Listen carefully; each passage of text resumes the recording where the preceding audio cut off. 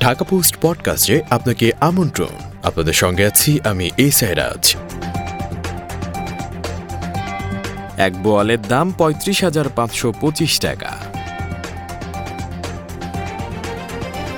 রাজবাড়ীর গোয়ালন্দ উপজেলার দৌলতদিয়ায় পদ্মা নদীতে জেলেদের জালে ১৪.৫ কেজি ওজনের একটি বোয়াল এবং ১৩ কেজি ও ১২.৫ কেজি ওজনের দুটি কাতল মাছ ধরা পড়েছে। সোমবার ভোরে পদ্মা নদী থেকে বোয়াল মাছটি বাসুদেব হালদারের জালে এবং কাতল মাছ দুটি নীরা হালদার ও কালী হালদারের জালে ধরা পড়ে। জানা গেছে, জেলে নীরা হালদার, কালী হালদার ও বাসুদেব হালদার তাদের সহযোগীদের নিয়ে ভোররাতে পদ্মায় মাছ ধরতে বের হন। পরে দৌলতদিয়া ঘাটের অদূরে তাদের জালে কাতল ও বোয়াল মাছগুলো ধরা পড়ে। মাছগুলো বিক্রির জন্য তারা সকালে দৌলতদিয়া ঘাটে নিয়ে আসলে স্থানীয় মাছ ব্যবসায়ী চান্দু মোল্লা মাছগুলো কিনে নেন।